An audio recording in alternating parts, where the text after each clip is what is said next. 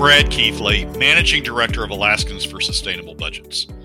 Welcome to the weekly Top 3, the top 3 things on our mind here at Alaskans for Sustainable Budgets for the week of August 10th, 2020. The weekly Top 3 is a regular segment on The Michael Dukes Show.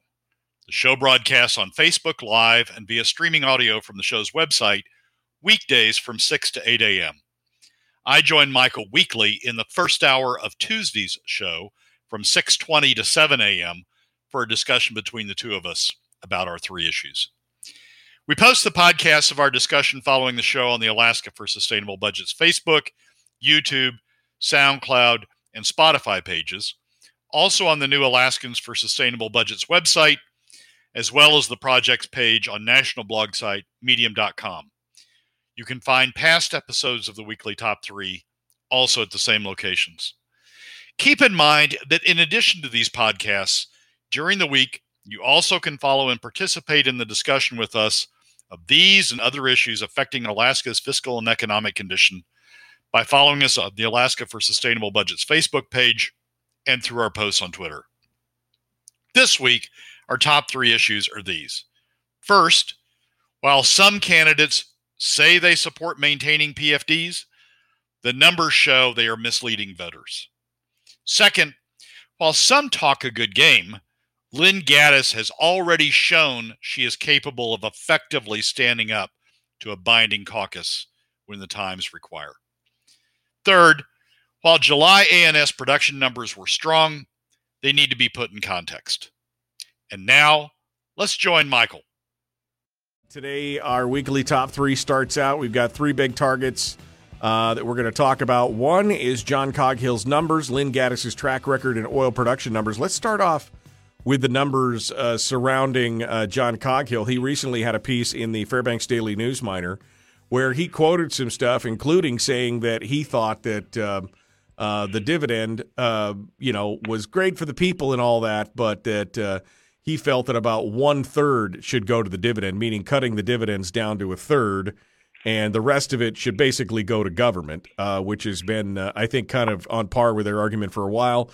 Brad, you've taken a look at these numbers. What say you, my friend? Well, this is part of the series of don't pay attention to their words, look at their numbers and see what they're going to do.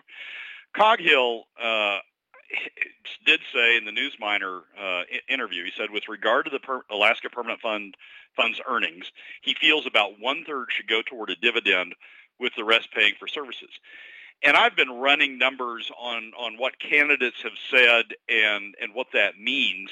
And so I did that with John's and looked at what his the significance or the impact of what he was saying. If you take John's been against taxes. He's been against all sorts of other new revenues. He's always relied on using the PFD, cutting the PFD to pay for government. If you look at next year's budget and you take set aside 1/3 of the permanent fund earnings for the PFD, which John says he would do, or John says he supports, you still have a $1.3 billion deficit that you're facing. Now, remember, next year's deficit is $2.3 billion. Under current law, statutory PFD, next year's deficit is $2.3 billion. We're about 50% in deficit next year, using spending at what various legislators have said they want to do, which is capping spending at inflation. Spending's around $4.6 billion. Other traditional revenues are about $2.3 billion. If you cut the PFD down to 1/3, which is what John says, you still have $1.3 billion in deficit. You add back in some revenues, but you're still $1.3 billion in deficit. So the question is, where's John going to get that $1.3 billion? And the answer is, John's not going to tax oil companies. He's been very clear on that. John's not going to go to a broad-based tax like sales taxes or income taxes, flat, progressive, otherwise. He's been very clear on that. So where's that $1.3 billion going to come from? And the answer is, when push comes to shove, it's going to come out of the PFD. He's going to essentially eliminate the PFD in order to pay for government. So when you look at the numbers, you realize that this statement by John of I'm in favor of a 1/3 PFD or 1/3 of earning using 1/3 of earnings of PFD is just is just I want to use a word that starts with B, but I shouldn't. It's just fiction. He's just making stuff up in order to be able to say that he's in favor of the PFD, and in order to claim that he's being a responsible, law-abiding legislator, right? That's paying attention to the PFD statute. But he's just making stuff up. The numbers, when you do the numbers on what John's saying and his past positions, they don't add up. Well, and the thing that's going to take it is the PFD.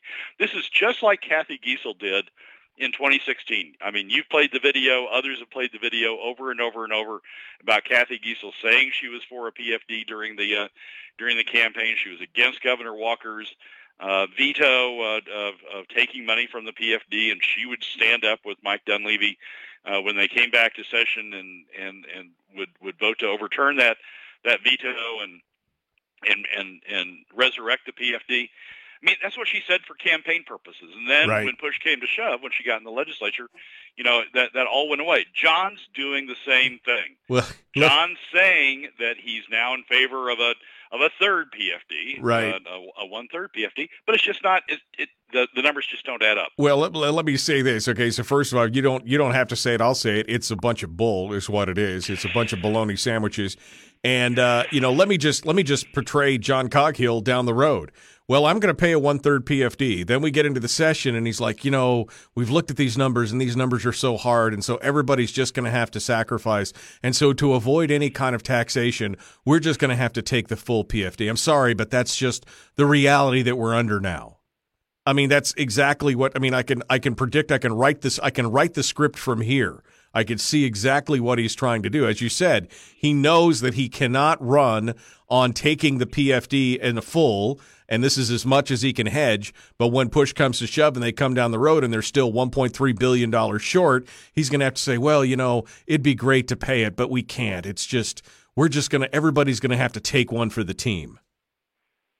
It's exactly right. And there are other candidates that are doing that in this election cycle. I mean, I can pick on John all day long, but we've had other candidates come on the Facebook page and say, well, I'm in favor of a full PFD, and I'm going to support a full PFD. Great. What's your fiscal plan for how you're going to balance this budget? Well, I'm going to cut. All right, you're going to cut 50% of the budget in 1 year. Well, no, I'm not going to do that. I'm going to cut it 5% a year or 10% a year. And then you can play those numbers out, and you still got $1.5 billion, $1.5 billion, a $2 billion gap. One candidate said he was going to cut 5% per year. That resulted in something like a $6 billion additional deficit over the course of the time it brought the budget down. So what are you going to do? I mean, those numbers don't work. What are you going to do? And usually the answer is, that's where the conversation ends. There's never a response to that. What you've got to do with these candidates, John Coghill, chief among them, but what you've got to do with the candidates is ask them the details of how they're going to pay for a $2.3 billion deficit, and preserve the full PFD. And I've got answers to that. I'm not shy about explaining how I would do that. But candidates can't. And when you have a candidate like John who's saying one thing, who's saying I want to support I want to keep a 1/3 earnings PFD, saying that, but who has a track record and exactly where he's going to go. He knows exactly where he's going to go. You just have you can't take those statements at face value. This is sort of the replay of 2016 when Kathy Giessel said that. You knew that wasn't what she was going to do. You heard those words coming out of her mouth, but you knew that wasn't what she wasn't going to do when you put pencil to paper and ran the numbers. John Coghill's not going to do that. I mean, for people who read that column and said, "Oh, John's in favor of a PFD, a little bit smaller one, but he's still in favor of a PFD. I'm going to vote for John." You're being misled. I mean, the numbers just don't back it up. So when you hear a candidate give you a solution to what the fiscal problem is. Run the numbers and look at where that candidate comes out, because at least in John Coghill's case and in other candidates' cases, it just doesn't add up. The numbers just don't add up. Well, and that's the hard question, Brad. I mean, yesterday we had Mike Prox on from One Alaska, and I asked the question, okay, so if we don't utilize the tax from the oil taxes, hypothetically, I'll give you that it will maybe damage the future of the industry here in the state. It could slow down production, 4 or 5 years out. I mean, it could be a problem. I said, but then how do you fill the gap? What's the alternative solution for us to fill the gap? And there's just no answers. That's the problem. No one out there really, to my satisfaction, has answered the question about how we're going to fill this gap. Well, we'll cut. Well, cutting, again, past performance is indicative of future results. Cutting only has just not worked. Now, unless we change everybody out and change out a bunch of the players, and the people who are all saying we're going to cut get in there, which I would applaud. I want to cut. I hope that it would be the first line of defense. But we've already seen it with Mike Dunleavy and the and the legislature that we had before. They weren't willing to cut it back. I mean, an $800 million cut, we ended up with 1/10 of that when it was all said and done. I mean, there is just not the political will with this group to make it happen. And so what do they resort to? They resort to PFD cuts, because those are the easiest to make, and those are the ones that their contributors, the donor class, are fine with, because they're not touching the top 20%. They are, in essence, taxes on middle and lower income Alaska families. So I'm looking for candidates who are willing to fess up. Rob Myers, who opposes, who's running against John in that race, in the same Fairbanks Newsmiter interview, Rob Myers confronted that question. Said, "Look, he said I'm looking at a flat tax."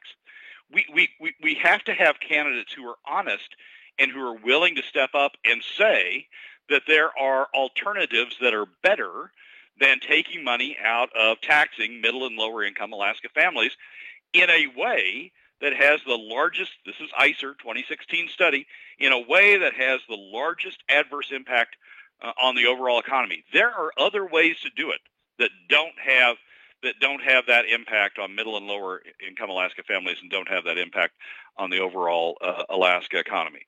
But you've got to run the numbers. You need to stay in touch with the numbers to understand what these candidates are saying. And John Coghill's statement that he supports a PFD, or he supports a 1/3 PFD, or that's the right place to land, is just, you use the correct B word, baloney. It's just, I mean, it is not worth the paper it's written on. It's not worth the air, the brain time it takes to read those words in the Newsmiter. It has, those statements by John have no value. And people who are out there reading these things and saying, well, John, supports it. He doesn't. Mike Prox saying, don't do Prop 1. It's a bad thing. Well, Mike, the other thing that's going to happen if you don't do Prop 1, given where we've been on history, is we're going to take money out of middle and lower income Alaska families that has the largest adverse impact on the overall Alaska economy. Is that better? That's not better. That's worse. Right. So these candidates need to address the numbers, and if they don't address the numbers, then the people who are voting need to look at the numbers before they go in the voting booth. And Brad has already run these numbers. You can take a look at them. I already posted them up during the video broadcast this morning, and I've just posted the link inside the comment section on our Facebook page, so you can go see them there. As always, we've got Harold the Contrarian in the chat room, Brad. So I'll read this comment for you, and you can respond. The flat tax and ICER, sigh. You cannot put forth numbers with zero basis. I mean, the numbers are, you've run the numbers. ICER's run the numbers. These are not, static in a vacuum. These are numbers that are based on the economy and things that are going on and market values and everything else. So, unless there's some alternative numbers that Harold's going to present, I would suggest that this is the best case that we have based on the information that's available. ICER is the best analysis we've got in the state. It was backed up by an ITEP report, Institute of Taxation and Economic Policy, in 2017. No one's produced other numbers than ICER. I've dug into them. I've checked them out. Sean says, I'd love to feed some of the back Michael Dukes shows, I guess back episodes, that nail the governor's well-thought-out plan to tackle the deficit. I'd like to get Calvin Moto up to speed. I mean, we've talked about this. We've talked about this for years. I mean, and not to toot my own horn, but even before Brad started coming on the show 5-6 years ago, I've been talking about this deficit spending for 15 years on this program.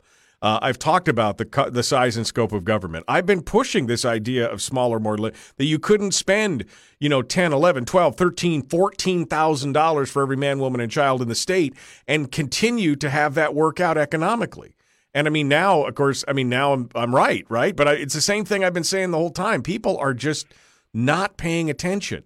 And I think maybe now they're starting to, but I don't know if it's too little, too late. Brad, what do you think?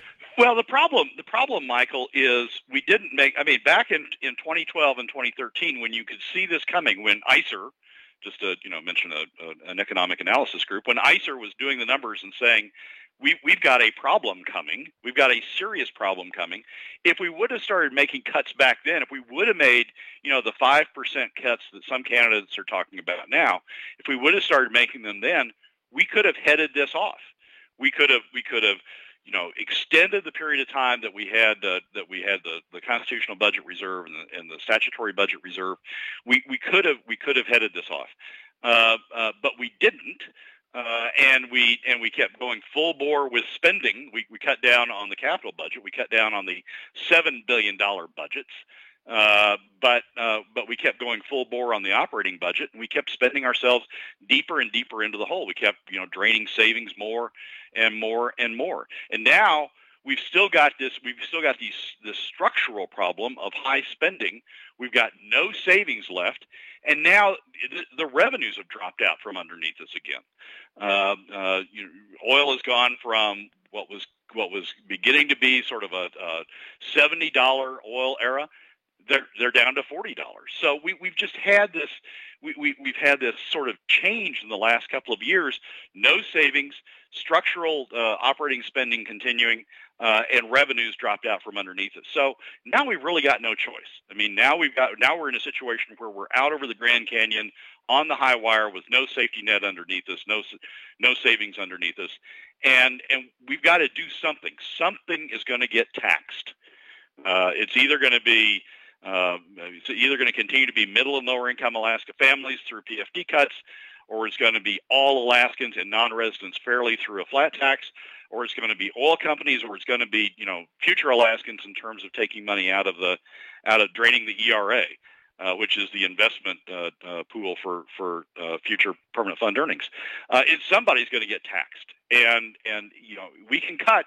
Let's say we cut $500 million. Well, we're still $1.8 billion in deficit. So we had the opportunity back in the early 2010s when you were talking about it, I was talking about it, ICER was talking about it, others were talking about it.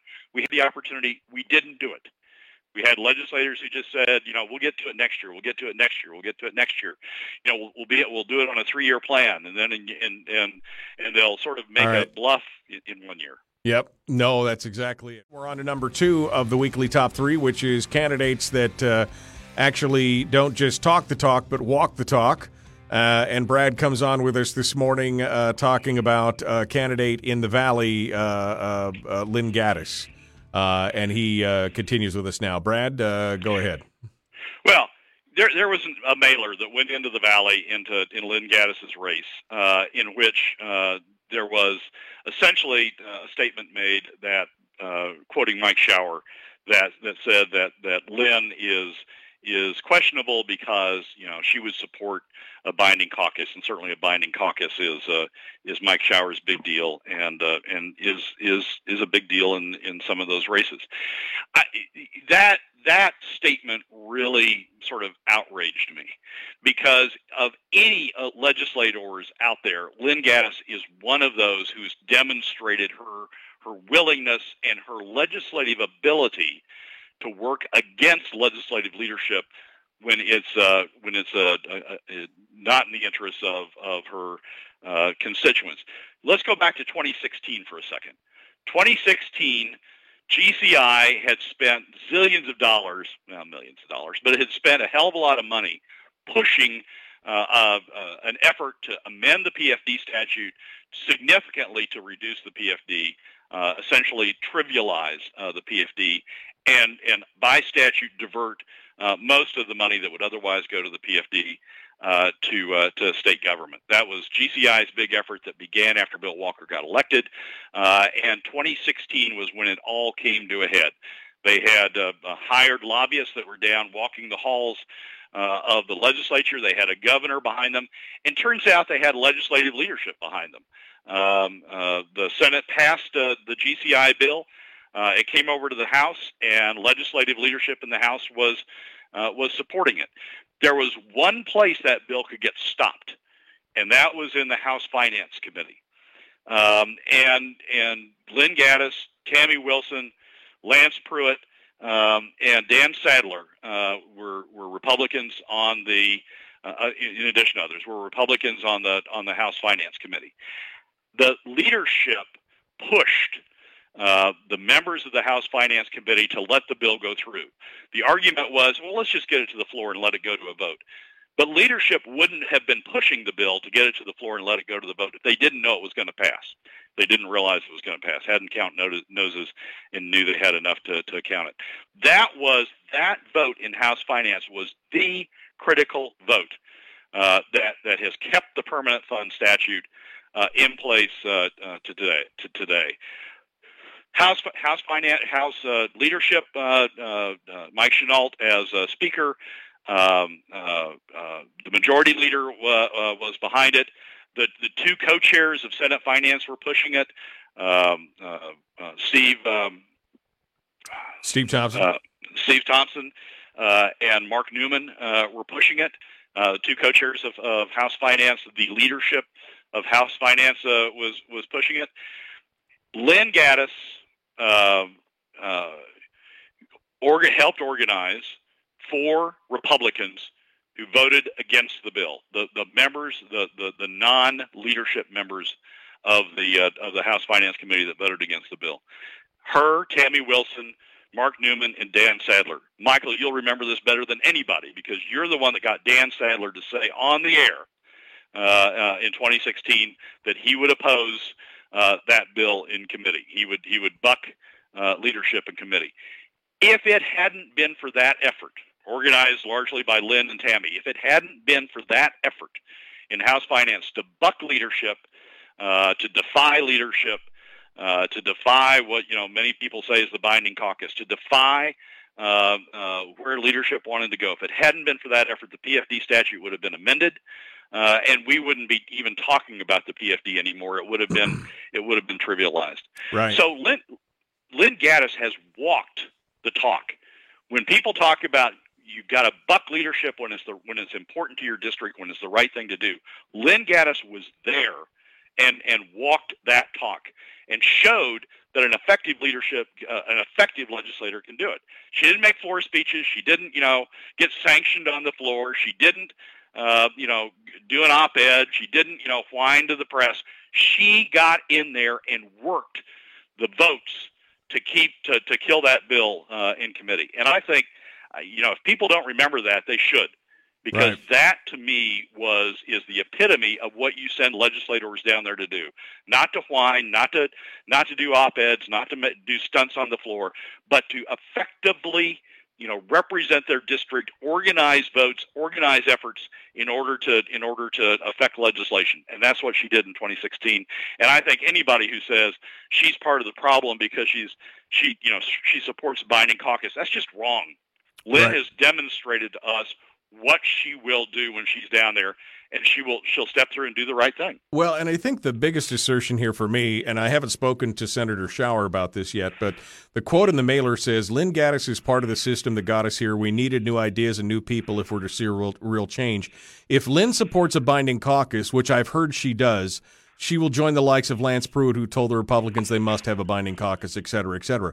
If Lynn supports a binding caucus, which I've heard she does, I would think that Senator Schauer would reach out to her before making. So I don't know if this was an endorsed comment by Senator Schauer or not, but it was used in the in the flyer that way. It also says Lynn left the governor's office and went to work as a staff of the Democrat-led majority. She went to work at Tammy Wilson's office, who we've talked on this program about. Tammy was in the majority, but she was trying to work the angle of, trying to keep some equitability in there. And I think Tammy, I think most people would still acknowledge that Tammy was one of the most conservative and budget hawkish people in the entire legislature, and that's why Lynn went to work for her, because she needed help doing that. So, again, if you're going to run on the merits, don't run on these. Lynn voted for SB 91. Holy cow! Most of the legislature voted for SB 91, and most of them were for its repeal when they figured out how bad it was. So, I mean, this is, Shelley Hughes voted for SB 91. There's a whole bunch of people that did. To me, this is. In a lot of ways, it's smoke and mirrors. It's much ado about nothing. I don't know Chris. We'll have him, see if we can get him on the program. But this is, again, I don't see Schauer saying something like that without having vetted it. But I don't know. I haven't spoken to him yet. Well, I really don't care what Mike says about it, because it's just wrong. It's just wrong. Lynn Gattis is one of the very few people, those four who stood up in 2016 and stopped the GCI effort, one vote short. They won by one. They stopped it by one vote. If any of those four had broken, the vote would have gone the other way. The PFD statute wouldn't be we wouldn't be talking about it anymore, because it would have been trivialized. One vote. Lynn in 2016 stood in there, stood the fire. I mean, I recall stories of Chanel coming down to her office. I recall stories of her roommate at the time, Charisse Millett, who's the majority leader, trying to talk Lynn into breaking. If Lynn had not stood with Tammy and with Pruitt and with Sadler to stop it, Newman, the PFD would be dead. Yeah, Newman and Sadler, right? No, Newman voted for it. Oh, I'm sorry. It was okay. Yeah, you said Pruitt. So Pruitt. Newman was part of the problem. Newman was one of those people who said, "Yeah, let's get it out of committee. Let's get it on the floor. I'll vote against it on the floor." They'd already done the head count for the floor. They knew they were going to pass it on the floor. Right. So that sort of stance by Newman was trying to set it up for the kill. All right. So Lynn Gattis walks the talk. I think you've pressed a good point here. We're running out of time here. I want to touch on number 3, which is about the new oil production numbers. We got about 2 minutes here. If you can synopsize it, and we can finish it up in the break. Sure. So there's an article in the Alaska Journal of Commerce about the July production, July ANS production. The headline is North Slope production beating prior years after pandemic cuts, and it talks about the fact that July production numbers were higher than any July since 2013. That's certainly true, and it's certainly good news, but we have to put it in context. During the summer, the North Slope usually has maintenance, and summer production numbers are usually down because of maintenance and because of the warm weather, which inhibits maximum production. July is typically the month in which they take a part of that maintenance. So July production numbers are usually down. There was an exception to that last year, 2019, July production numbers were up, and then August numbers fell because they took the maintenance turnarounds in August. So saying that July production numbers are up is good, but it's not a recognition that all of a sudden we've broken through on the North Slope and we're going to have high production going forward. I've taken a look at August numbers. August numbers already are down. There's some maintenance going on. We still got Alpine out there to go through maintenance. You have to look at the entire summer. You have to look at the entire year, actually, but you can't just take 1 month in isolation and say, "Oh, look, these numbers are up. We have a new record since 2013, and all of a sudden everything's fine." You can't do it that way. You've got to look at those numbers in context. Do you want to extrapolate on that a little bit more, or do you want to anything else you want to touch on this morning? No, I think the production numbers. I mean, it's important to recognize that July's up, but there's several factors going on here. One is it doesn't look like we took any maintenance turnarounds in July. Some of those may have been taken in June when Conoco had its fields curtailed because it was responding to the drop in prices, and had curtailed fields both in May, frankly, and in June. They may have taken some of the turnaround there, which means that there was no turnaround affecting their fields, at least in July. There's also, because Conoco had their fields curtailed in June, there's also the phenomena of flush production. That is, when you have a well curtailed, pressure will build up in the well, and when you turn it back on, or when you bring the well back up to full levels, it will flush. Some of that pressure will result in additional production above and beyond what you would have had you not had the well curtailed. So we saw some of that show up in July. So there's a lot of things going on in July that I think account for the high production numbers. Other than all of a sudden, we're back up and running on the slope. I will say this. I will say Milne, which is the field that Hillcorp had been operating before it took over Prudhoe, that Milne numbers are up, and it looks like Hillcorp's done a good job making additional investments and bringing Milne farther along. But that's, it went from like 17 to 35, I think. So it's a number, it's a bigger number, but it's not a number that's going to make or break the bank here.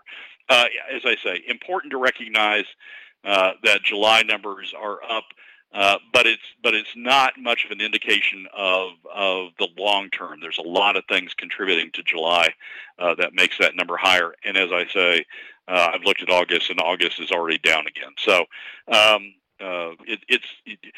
some tried to make a lot out of it. Some tried to say, well, this proves that you got to vote no on Proposition 1 because the oil industry is coming back and we don't want it. Well, it doesn't mean that. It means that a lot of factors coalesced around July and made those numbers good. We ought to celebrate good numbers. We ought to take the production. We ought to take the revenue that generated, but we don't need to extrapolate that fact way beyond what's justified. And what does it look like? Any of the latest numbers on oil pricing and production, anything changing here before I let you go in the futures, or what's happening?